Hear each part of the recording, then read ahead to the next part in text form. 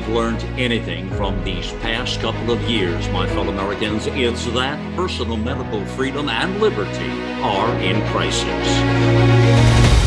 America Out Loud Pulse brings together the top experts in healthcare-related fields to keep you a beat ahead. Hello, everyone. This is Dr. Harvey Risch, Professor Emeritus of Epidemiology at Yale School of Public Health. Today, we are continuing our weekly series with various interesting and accomplished people. We usually talk about science and medicine and COVID things, but that's really a starting point for things that we might actually cover.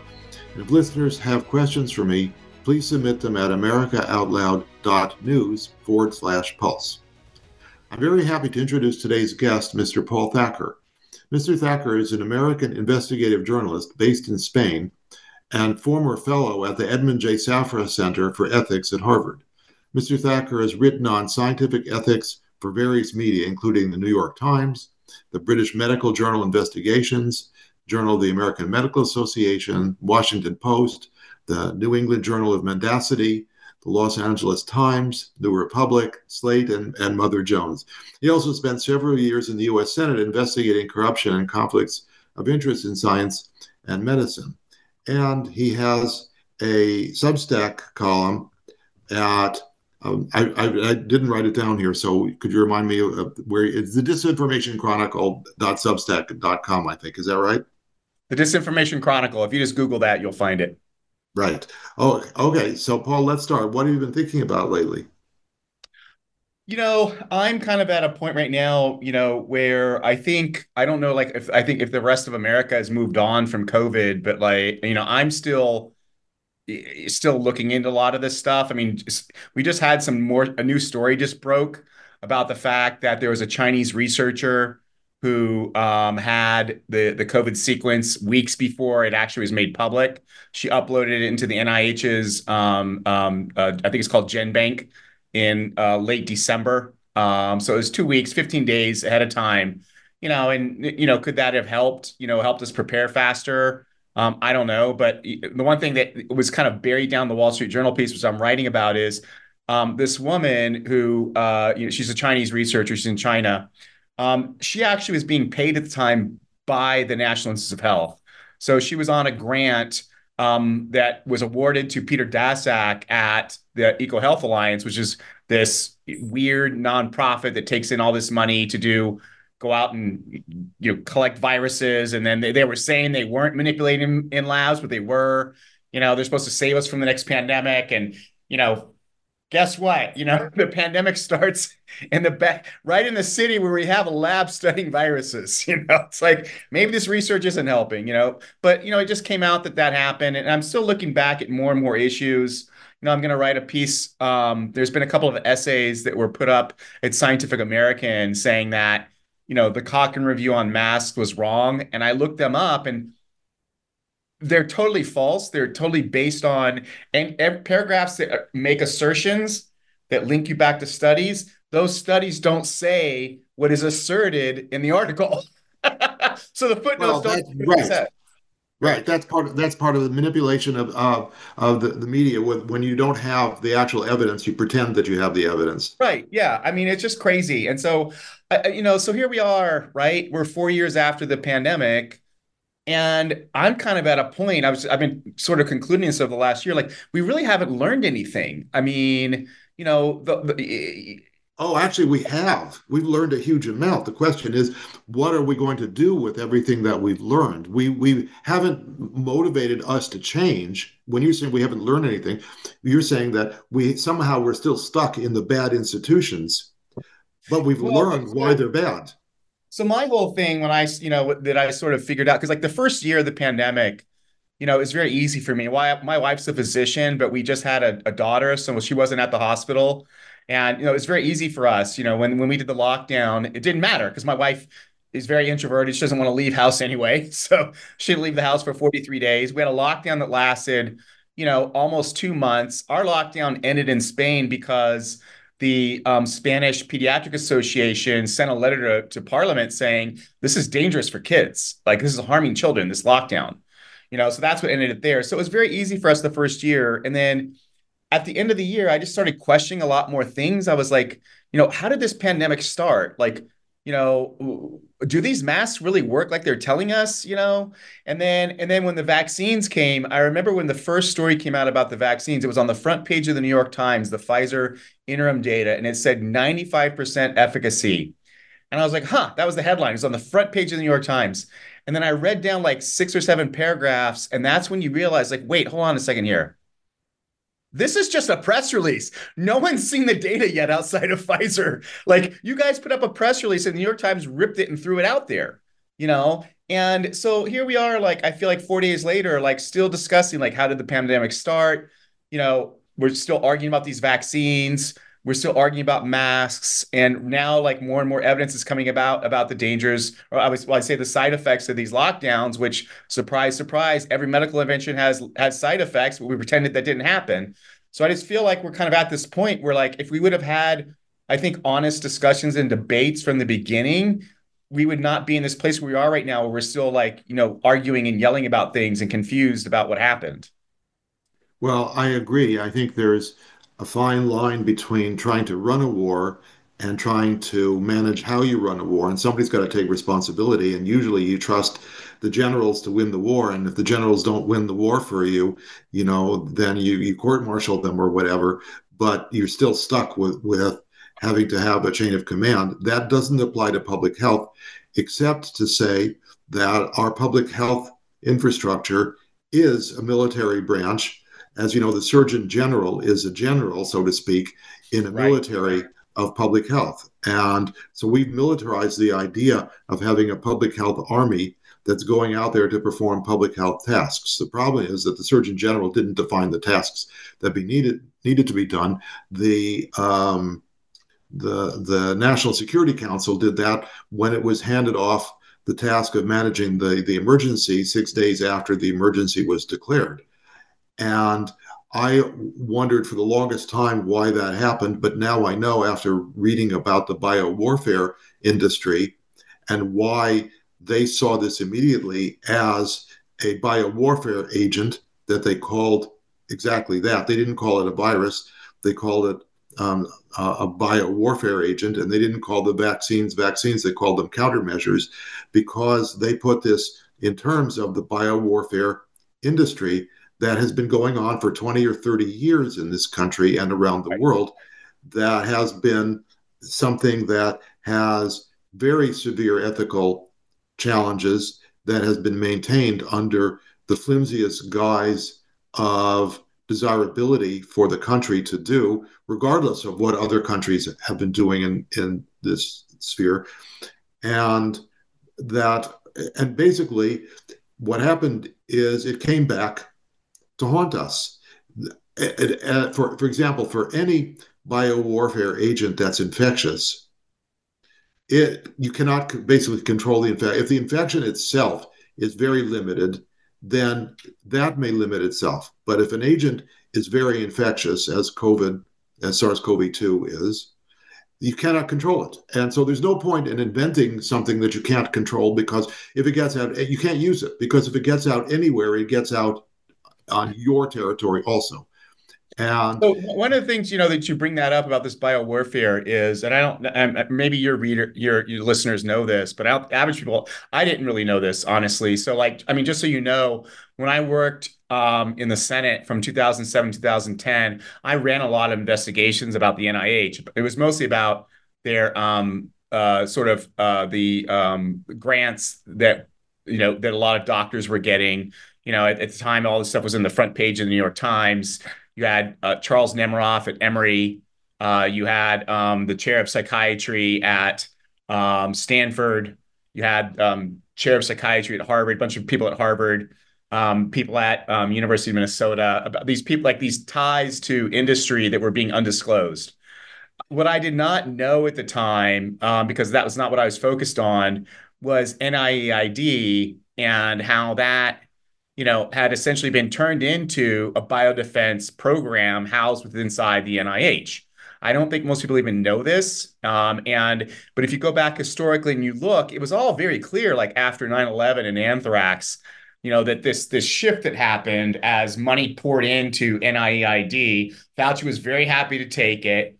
He even talked about it quite a bit. There was a letter that went out, I want to say in 2006, signed by I think several dozen scientists, actually even complaining about the fact that the NIAID had totally shifted their focus. Their portfolio had totally shifted. And I just think if this pandemic had started off, if Fauci would have gone on national television and been described as, head of biodefense at the NIH, I think we would have been having a very different discussion in America. Well, that's right. And in fact, that's why he got a doubled salary because he took on that additional role to the tune of some $65 million over 10 years of funding for that role from not NIH sources, but from DOD and BARDA, DARPA, the multi-letter acronym agencies on the federal government. And, my problem with all of this is that there were major discussions about the propriety of doing biowarfare research for these aggressive, offensive weapons Well, Harvey, in the area of 2014. You're not allowed to use the word biowarfare. That right there is like a no-go. The way you're supposed to talk about it, according to the NIH, is biodefense. Right? They force you to use this word biodefense, which I think is hilarious because I'm like, okay, you've essentially taken an AR-15 assault weapon and you've now called it an AR-15 defense weapon. It's the same weapon, right? It does the Right. same thing. You just give it a new name. Well, right. So what you're saying is that the same rifle can be used in dual use. And Exactly. that's what they did. They called these agents dual use agents because if it's only an offensive agent, then it has a moral hazard to it, and so they called them dual use agents so that they could make supposedly small quantities of the stuff so that they could make countermeasures for the stuff that they had invented. And Right. of course, you cannot make small quantities of an infectious agent because if it gets out, it's no longer small quantities. And of course, it was engineered to be infectious. There's no question that SARS-CoV-2 was an engineered virus that was engineered on purpose to make it infectious to human lung cells. And the technology for doing that is all in the public domain. It's all described. The smoking gun evidence is all out there. There are sequences in the virus that only exist in Moderna patents from 3 years, 4 years before that. There's that nowhere else on the planet on hundreds of thousands of organisms in the NIH BLAST sequence database. So there's no way that this was not an engineered virus for the purpose of what I think is these insane scientists are doing this because they can. They think, why not invent something because we can? And then, of course, we can write a paper and get the next grant funded to figure out Right. how I we mean, can suppress it. it's part of it. It's funny. It's like the way you bring it, like the way I was trying to explain, I was trying to understand it is, I had a buddy of mine when I was in college, he was a chemistry major. And anyone who's been to chemistry and, chemistry grad school, I think at some point in time, they've made some kind of bomb of some sort.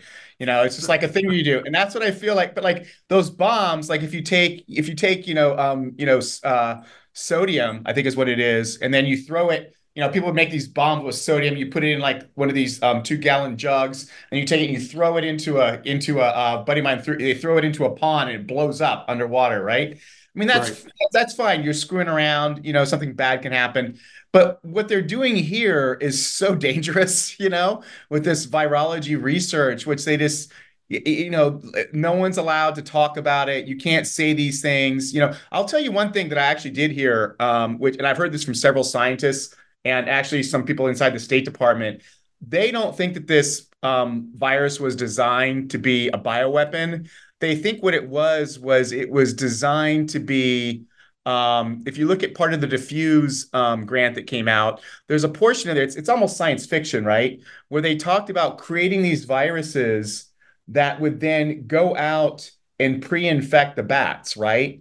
And so they think that this virus may have been created as a carrier for like an antigen to basically like almost as a vaccine. So a virus to serve as a vaccine. That's what some people think that they were trying to do. Okay, so that's refuted by the fact that the gain of function addition to this virus is specifically tailored to infect human lung cells. No. I'm sorry. I mixed two things up. That was in this part one part that I'm saying like there is this idea that like we're going to create a virus like that was in the diffuse proposal. We're going to create a virus that's going to infect bats to basically vaccinate them, right? Well, right. I know that it said that, but why at this point, knowing the subterfuges that they used to try to get grants by misrepresenting what they were doing, why would Yeah. anybody actually believe that? I have no clue. I mean, I'm just telling you that's what some people thought that was going on. That was the intention is that they were not trying to create a bioweapon. They were trying to create a virus that could serve as a vaccine, like as had been proposed in the diffuse proposal. Now, the other thing that I've also heard, and I haven't spent enough time on this, this is also from several people who are like behind the scenes on this stuff, is that when this virus got out, it's not that the virus escaped. What escaped was, I believe China's virus is it's an attenuated, their vaccine's an attenuated virus, right? Isn't that what it is? I I think think it was, yes, yes. yeah. So I don't know exactly how they attenuated it or how the attenuation process works, but that they didn't attenuate it enough. And so when you gave the vaccine, the person converted to infected. And they created a bioweapon, and then the first thing you have to do is create a countermeasure. So you need a vaccine. They're in the process of creating the vaccine. Someone converted, and then that actually pushed the virus out. I don't know enough about the molecular biology to speak to that well. I'd say that a vaccine doesn't have all of the parts of the virus in it. So even a virus that's attenuated, usually by heat or chemical means, has its genetic component, and it has the parts of the virus you want to control, its genetic component added, but it doesn't have the complete genes of the virus you want to control. Okay. So it doesn't seem likely that that would work for actually making the virus you want to control, putting that out into public infection. I see. I don't think that would work. I don't think you can do that. I think you can take a virus that's been disabled and re-enable it by other chemical or biological means, but and maybe that can happen by mutation also. That may have been what has happened in the incompletely killed polio vaccines that have been leading to polio cases now in other parts of the world because they used a so-called killed virus that isn't quite killed. And, that in theory, that's possible, but I don't think that's what happened here. I think that this was clearly invented to be what it actually did and just got out and formed epidemics in places that became a pandemic. Actually, we've got to a place where, let me just interrupt for a sec. We have to take a commercial break. We got to one of those points. So let's come back very shortly. So everybody, please stay tuned. Cardiovascular disease is the leading cause of death and disability. Lifestyle changes are critical, but you can also support your heart with concentrated nutrients. Healthy Cell created Heart and Vascular Health to support cholesterol and blood pressure with CoQ10, vitamin K2, resveratrol, and soluble fiber. And Healthy Cell's not a pill, it's a patent-pending gel you swallow. Get heart healthy. Go to healthycell.com and use code OUTLOUD for 25% off your first order. Healthycell.com, code OUTLOUD for 25% off.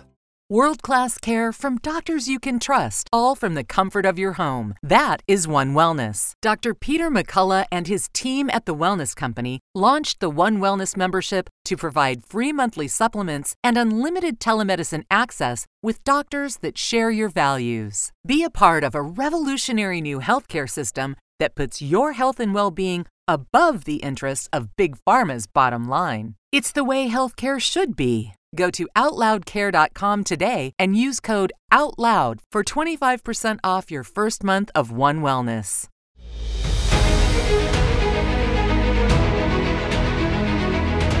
Welcome back. This is Dr. Harvey Risch with Mr. Paul Thacker. We were just discussing about how the virus got out.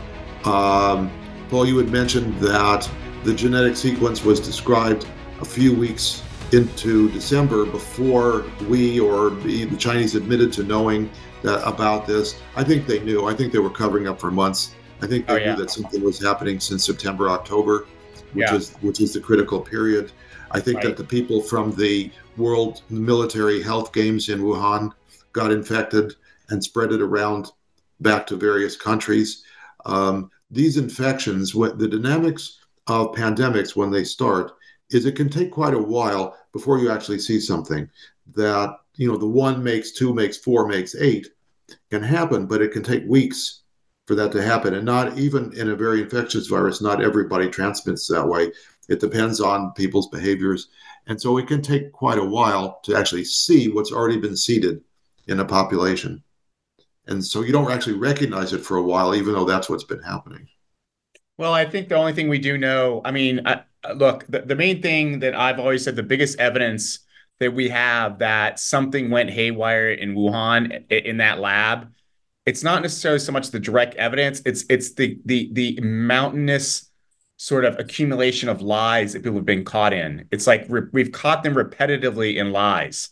And so ask the question, right? Why?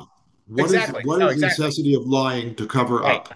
Right. I mean, there's only two things they've been covering up, right? One was that they knew what happened, right? And then the other possibility, right, the less sort of ugly possibility is that as soon as this outbreak happened, Fauci was like, oh my God, we're funding stuff in that lab.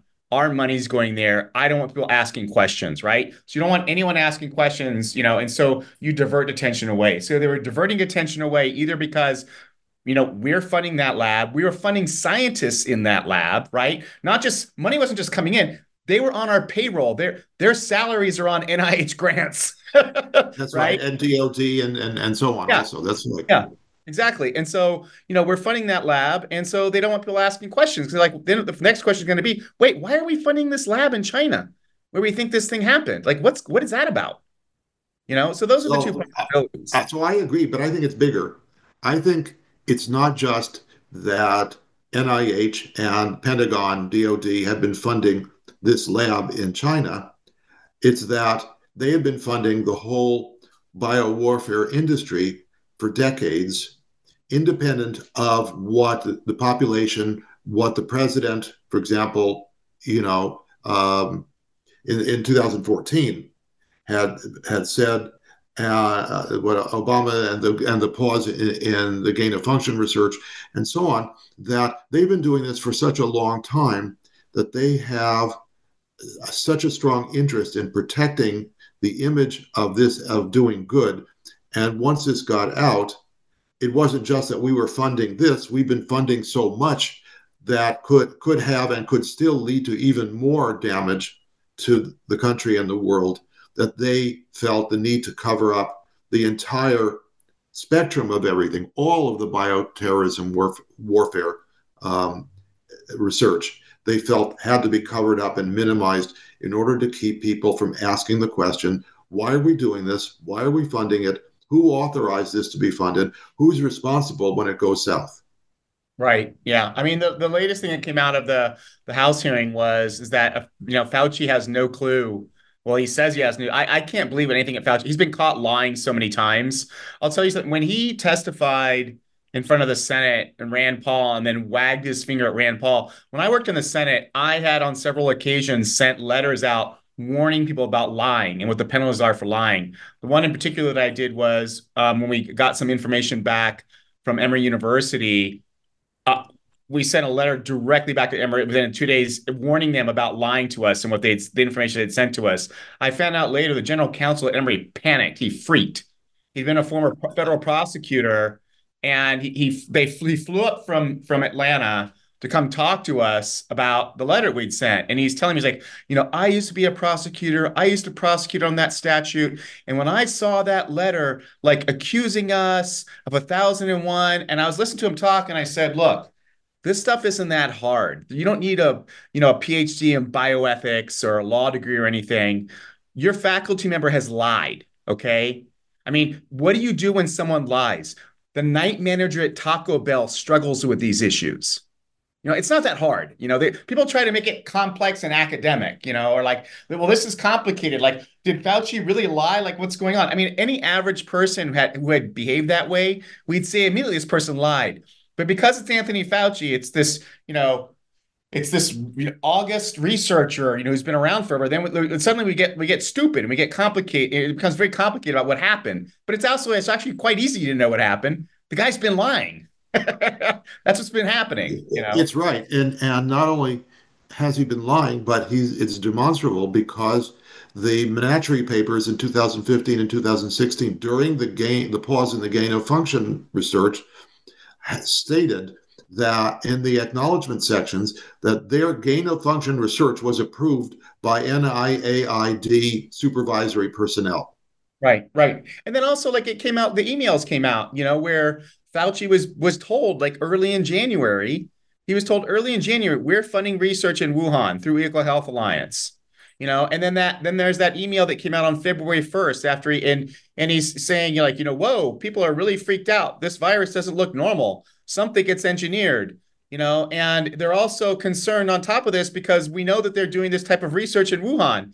Then he turns back around and he's February 9th, so 8 days later, right? He's on Newt Gingrich's podcast. And Newt asks him about the where there's these rumors about what's going on in Wuhan with this bioweapons research. Like, he's like, Newt, we've heard those conspiracies before, and like all conspiracies, Newt, they're just conspiracies. So they just created this. They flooded the zone with conspiracy. But they conspired against us. They conspired against us by labeling us conspiracy theorists. That's right. That's exactly right.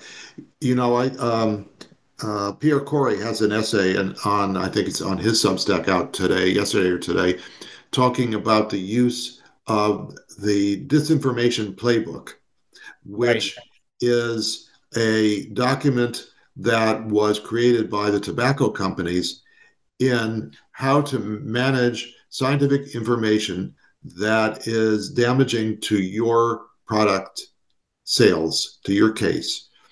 And he divides it into a number of categories of the types of, one is to mount fake studies, one is to criticize real studies by having a third party say they're poor quality and can't be trusted, can't be relied upon, and so on. All these manipulations, rather than actually dealing with the science at the bottom of everything that has to be understood.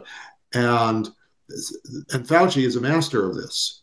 Fauci has been doing this throughout the whole pandemic, pointing to things and misrepresenting them. When I published a paper in May 2020, looking at the evidence for use of hydroxychloroquine in outpatients, somebody asked him that on TV.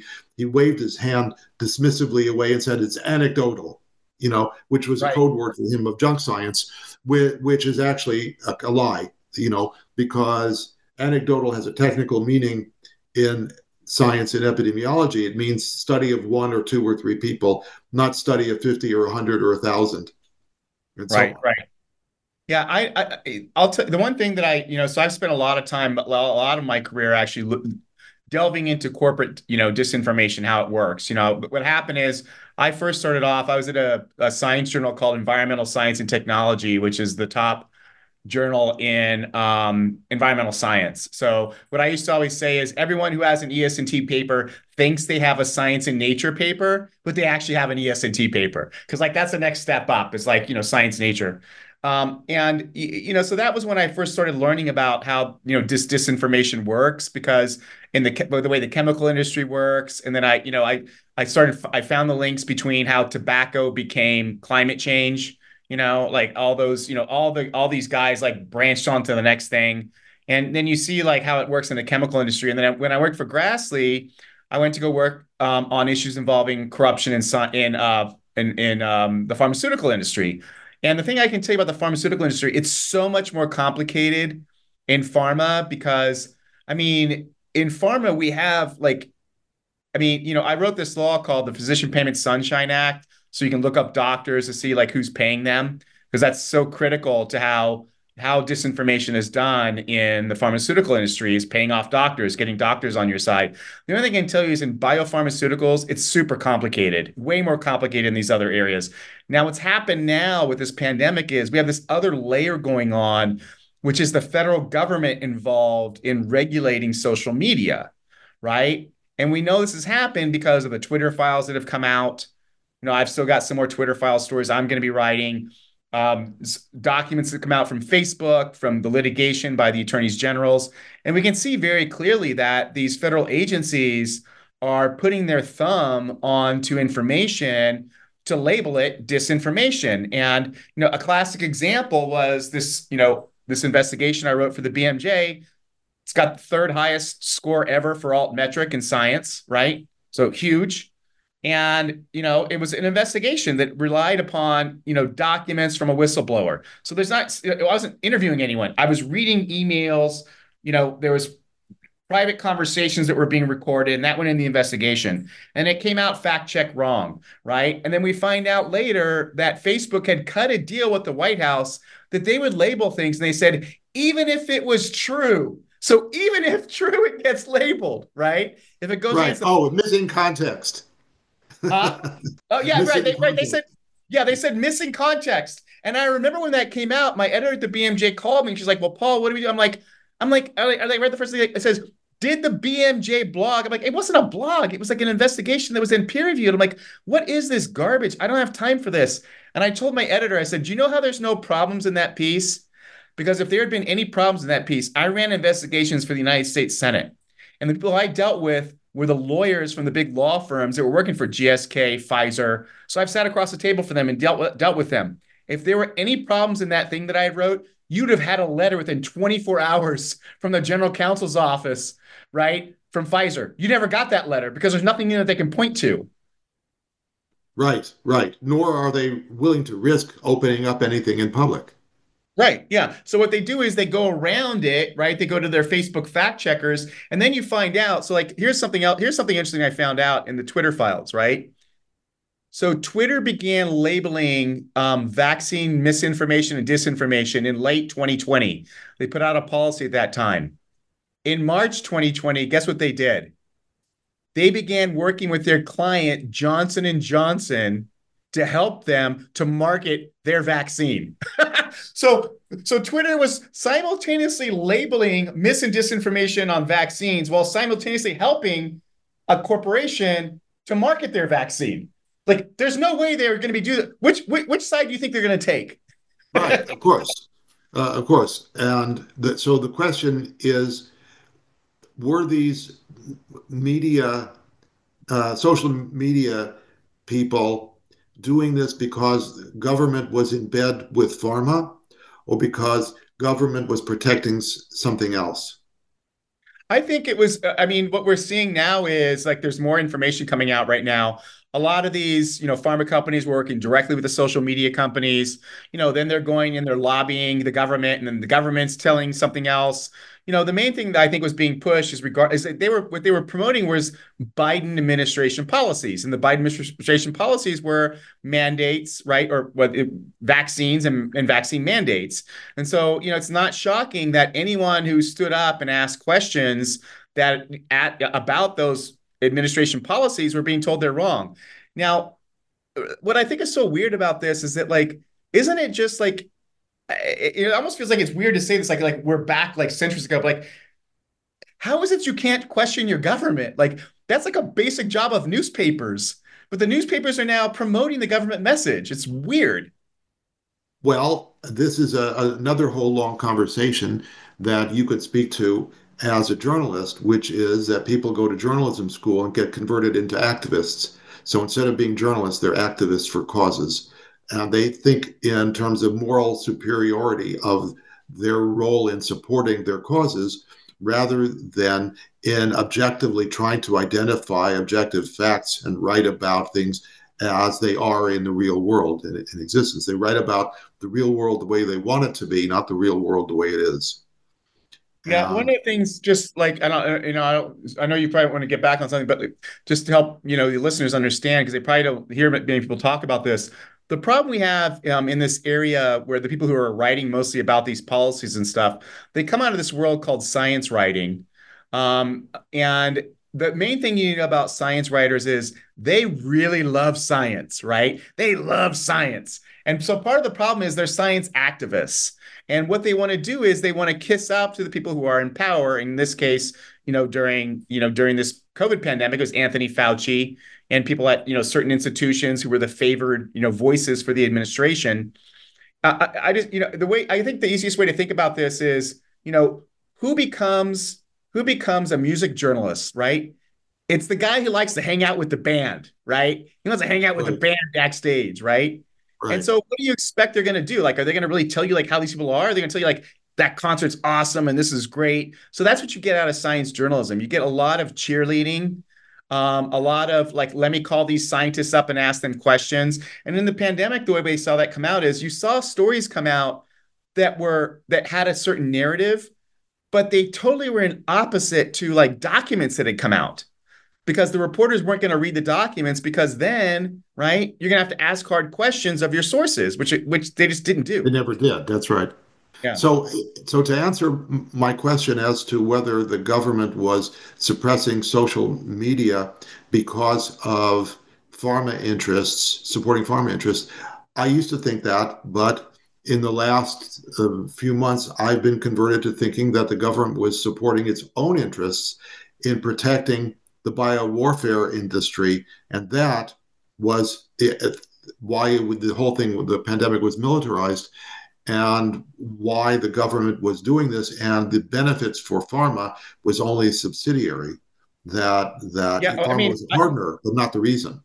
I can tell you, like, of the reporters who went into the Twitter files, and some of us that have had conversations, at first we thought that the government was like telling, like, that Twitter was basically doing whatever the government wanted to do, right? I mean, and then you realize that Twitter was pushing back sometimes, and it became very hard to tell, like, who was really in control. I mean, was Twitter telling the government, like, what we're going to do, or is the government leaning on them? The problem, of course, is that Twitter, like any social media company, they have a lot of things in front of the federal government. Like, they've got financial issues, and so when push comes to shove and the government's like, well, we want you to do this, what do you think they're going to do?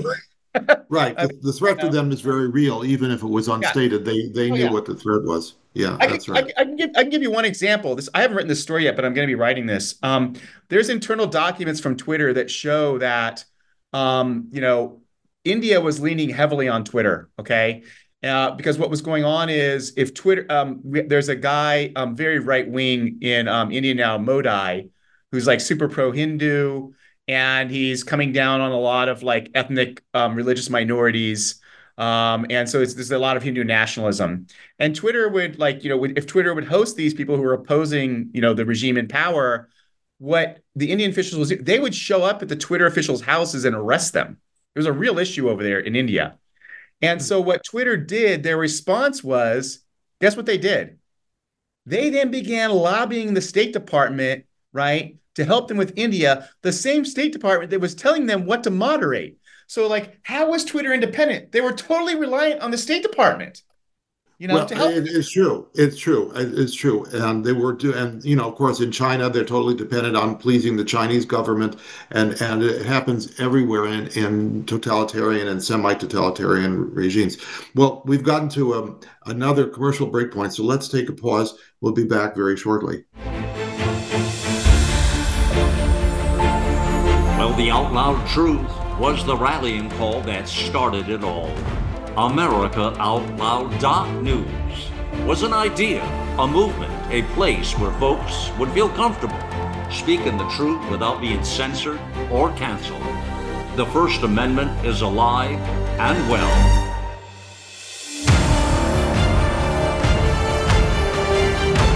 America Out Loud Talk Radio. It's a fight for the soul of humanity.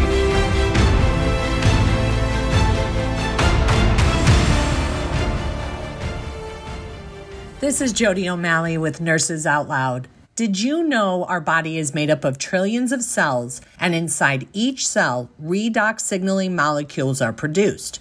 These molecules hold a sacred place in chemistry because as we age, the vital communication of our immune system becomes less efficient. For the first time ever, ASEA brings you the power of these molecules in a convenient and potent form to provide your body with the essential support it needs to thrive. Ever since I toured their facility, I take 2 ounces in the morning and evening, and my vitality and energy has been restored at a time I needed it the most. Go to americaoutloud.shop and get your exclusive 15% discount by using the code OUTLOUD.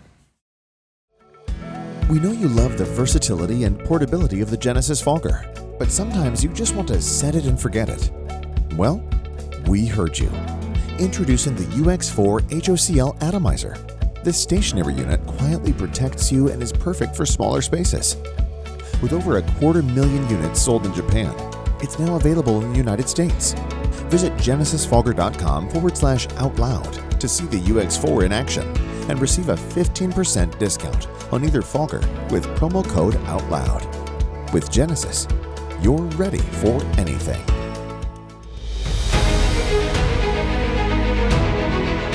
Welcome back. This is Dr. Harvey Risch with Mr. Paul Thacker. So one thing I wanted to talk about today that's been on a lot of people's mind is Disease X, which I'm calling a work of fiction. Well, it is. It is. and I'm asserting that the problem with Disease X is that we're being manipulated with all the messaging to be concerned with managing it when it happens, as opposed to that we should be concerned with preventing it from happening in the first place. Well, did you see who the first author was on the Lancet piece about Disease X? No, who was that? It was someone from the Bill and Melinda Gates Foundation, which tells you everything you need to know. Well, right. You know, the messaging for Disease X has been from the WHO and the World Economic Forum, which seem to be, you know, hand in hand, and certainly Gates being a part of one and supporting the other in a major way. Doesn't surprise me. But again, we're being fear propagandized to be afraid of something that doesn't exist, to think that it could exist because it exists in our imagination. Like we went to a scary movie, you know, about pandemic, and we're afraid of this movie in real life. And nobody's paying attention to the fact that this is not going to come out of an animal reservoir. If such a thing were to happen, it would be another leaked bioweapon. Right. And the question is, why are we still having bioweapons facilities doing research with leaky facilities doing this around the world? If China, for example, were to leak a major bioweapon as described in Disease X, I would consider that an act of war. That they've been warned. This is a crime against humanity to be researching on things that you can't control, that you have a history of not being able to control, that have leaked out of your labs, and that you know has a potential to kill millions of people around the world. I'll tell you what I think is going on. I just saw some tweet out, and I don't know if this is going to happen or not, that they're going to have they're right now doing this COVID inquiry in the UK, which is a bit of a whitewash from what I've seen. There's now some discussion about that Canada might do the same thing. Nothing's happened at all in the United States. We've got this House committee that's trying to investigate stuff. It's very haphazard. You know, it's only the Republicans. The Democrats apparently don't care about, you know, what happened during the COVID. I think a lot of this Disease X stuff is a way to distract us from the fact that the way this pandemic was handled was so screwed up, and we haven't sat down and had an honest national discussion about what was done, why were certain things done, why, for instance, did we not have PPE, and then we ordered huge amounts of PPE that are now being thrown out. Well, that's okay, because PPE doesn't do anything. Well, right, that might be part of it, but I just think that there's so much discussion out there about the next crisis that distracts us from the fact that we haven't sat down and just kind of okay, guys, what happened? Because I'll tell you something, I did not even think about a lot of these things. I can tell you what happened with me. Okay, so in Spain, because Spain got Pfizer, I got Pfizer. It's so funny. When I wrote my piece for the BMJ about how screwed up Pfizer was, my wife was finishing up her PhD, and I told her, I'm like, honey, I'm about to go into a pit. I've gotten all these documents. I'm gonna be like 2 weeks in. I just know how it is. Like 12 hours a day for Yeah, 2 weeks, yeah, going through everything to write this investigation, make sure everything's sound, get it past the lawyers and everything. And she's like, which vaccine is it? And I'm like, it's Pfizer. She's like, that's the one we got. And I was like, oh God, I forgot. I just forgotten. Like, I went out. I just like, I mean, my wife's a doctor. I just like, what time do I go? What do I do? I just do it. I'm a typical man, right? I don't think about these things. And right. then, and then at the end, after I'd had Pfizer twice, that's when I started paying attention because I don't know like what was like about, how there was really, an age profile on who was getting sick, about how, how there was these, adverse events showing up in younger males. And I start calculating like my age and my fitness and where I'm at. And then I got COVID. And I'm like, okay, that's 3 exposures. I'm done. I'm not going to go back. If they ask me for a booster, I'm not going to do that at my age with my health profile. I don't feel comfortable doing that. But prior to that, I hadn't thought about it. Then the other thing that happened is when I got COVID, I'm trying to go see my in-laws, right? And they're elderly because they're my in-laws. And so I need to get a COVID test. Now, I didn't know until I started reading about the COVID tests that the PCR test, you could be PCR positive like months afterwards, which I didn't know at the time.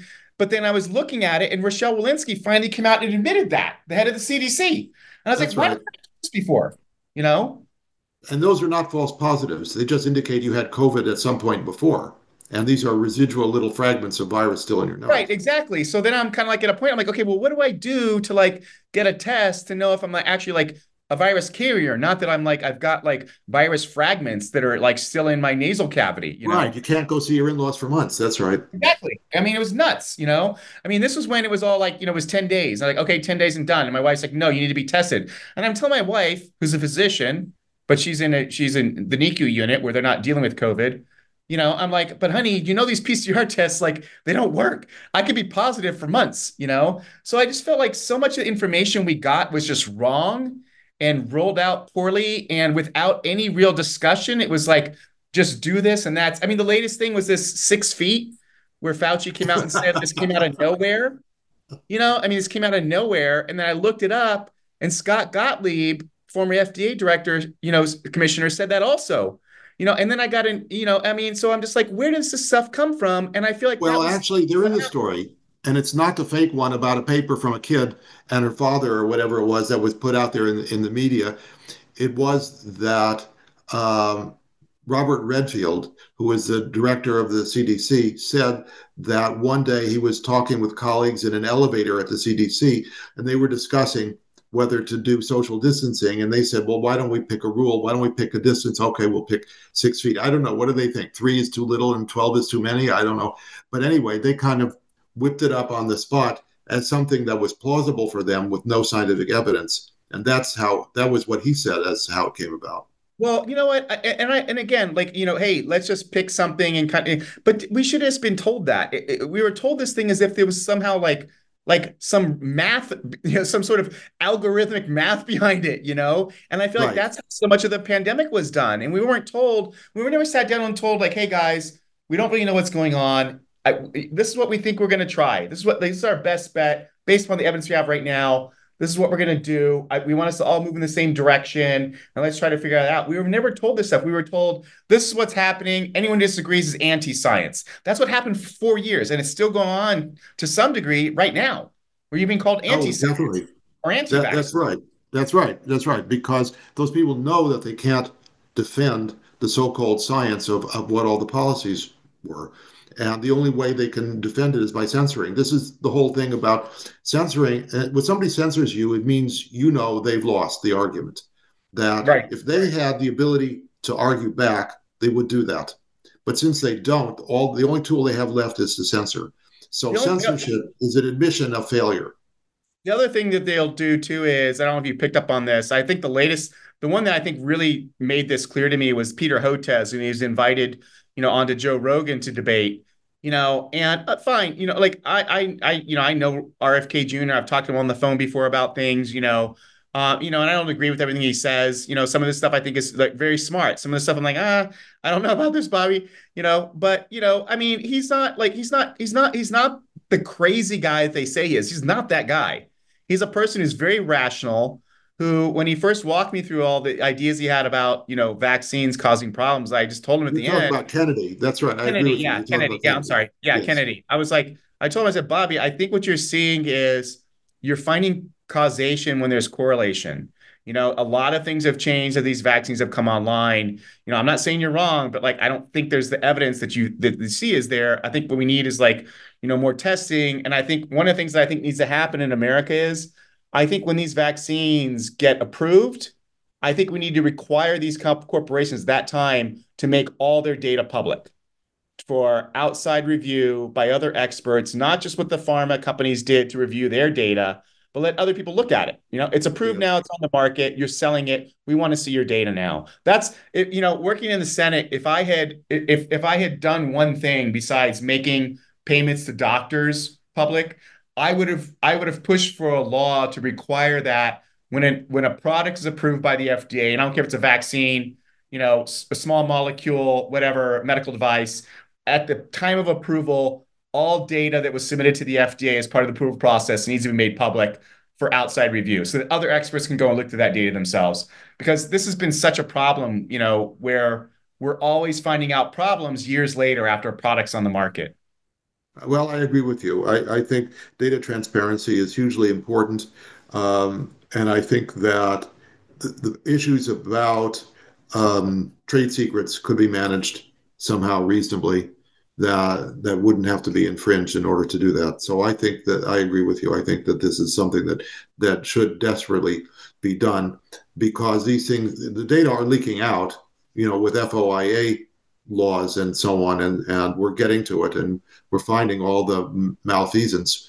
But some of the things were obvious, that the misclassification of serious adverse events as non-serious, that is a it's probably a criminal act in in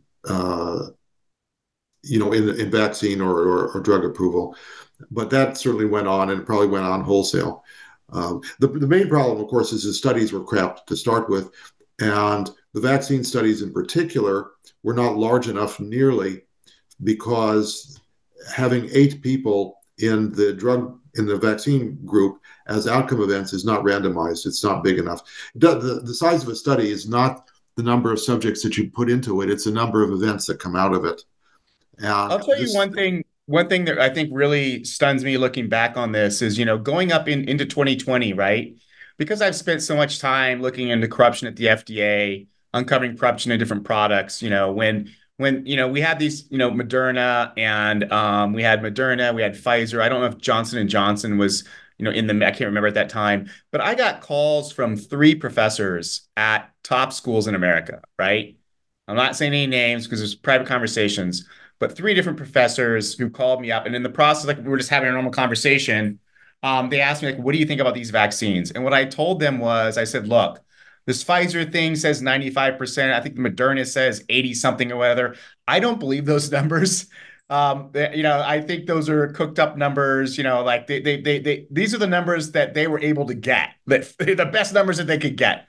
The thing I can tell you about any product that's ever gotten on the market that's FDA approved, we always find out that efficacy is lower than we were originally told, side effects are higher than we were originally told, and the price is always higher. And so I don't care whether it's Moderna, Pfizer. I think there's probably enough, like, because this one person out told me like they could get one or the other. I was like, I would not spend a lot of time thinking about it. I mean, just whatever you're gonna get, like I doubt there's much difference in those two. But and then what's funny is, so like they told me their private concerns. They were all 3 very concerned, right? About these, enough to where they would ask me questions, to ask, what do you think? I never saw any 3 of them tweet anything negative about the vaccines. It was just understood that if you are an academic, you don't say anything negative, you don't ask questions or do anything about these vaccines. It's just, well, it's not when your university is getting $40 million in grants from pharma, from those very companies. right, right, right. But also, there's something weird about vaccines, Harvey. I don't know if you picked up on this, but like and it took me a while to realize this, it's like you can ask questions about, a pharmaceutical, you can question the safety of a medical device, but if you question anything about a vaccine, you're an anti-vaxxer. Like, if you say, like, I think these antidepressants might be causing, these adverse events, but does anyone call you anti-pharma? No. If you say that, like, I think that this particular knee device is not that good, it's like your anti-medical device? No. But we have this ready-made label, anti-vaxxer, that is deployed constantly and repetitively about anyone and anyone, even on issues when it's not a vaccine. Like, there can be situations you ask questions about some other product. It's like, well, what's your perspective on vaccines? It's like, wait, what? How are we talking about vaccines? And when are you now? And when did you stop beating your wife? And are you a racist? Yeah. Right. Are you also an anti-vaxxer? It's Right. like, wait, what? Did you vote for Trump? And you're like, wait, what? Like, I don't even vote. Like, what? Wait, no. Right. This is the smear used as a message of discrediting an adversary that you can't debate on scientific grounds. It's part of the censorship. Have you ever seen it this bad before in your career? I mean, Tobacco. awareness now. I mean, have you seen it like this ever? Like, can you point to me something like, oh, Paul, back in the 70s, we had this thing of, I mean, to me, it seems very unique, what's going on. I agree with you that it's very inflamed today, that it characterizes a lot of the environment.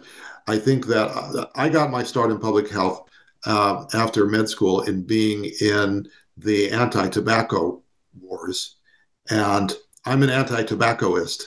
So, but that hasn't crippled my academic career or anything else. And I say that because we're still living with the damage of tobacco. People think that so fringe people are saying the vaccines were created to kill people. And I'm saying there's no rational evidence for that. As damaging as they are, there's no rational evidence for that intent. And tobacco, on the other hand, cigarette smoking causes 500,000 deaths per year in the United States. 500,000 people year in, year out die every year in the United States.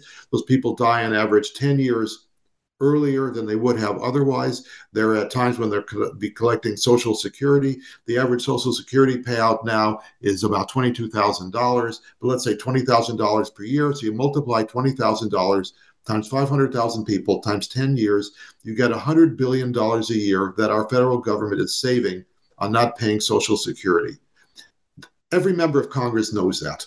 There has never been any substantial effect to do anything about the tobacco deaths problem. And we as a society take 500,000 deaths per year from that in stride without even talking about it. Why are we concerned about 10 or 30,000 deaths from COVID, or about 10,000 deaths from the flu, or 50,000 deaths or 90,000 deaths from drugs, or any of these things?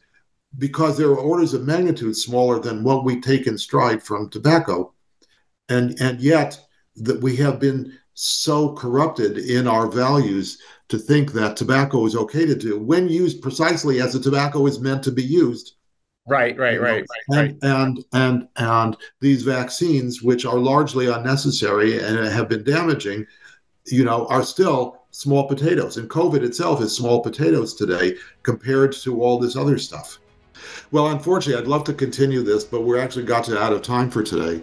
So I hope everybody's enjoyed our discussion. If you have questions for me, please submit them at americaoutloud.news/pulse. Paul, thank you. This was really great discussions. Thanks everybody for listening, and please come back again next week.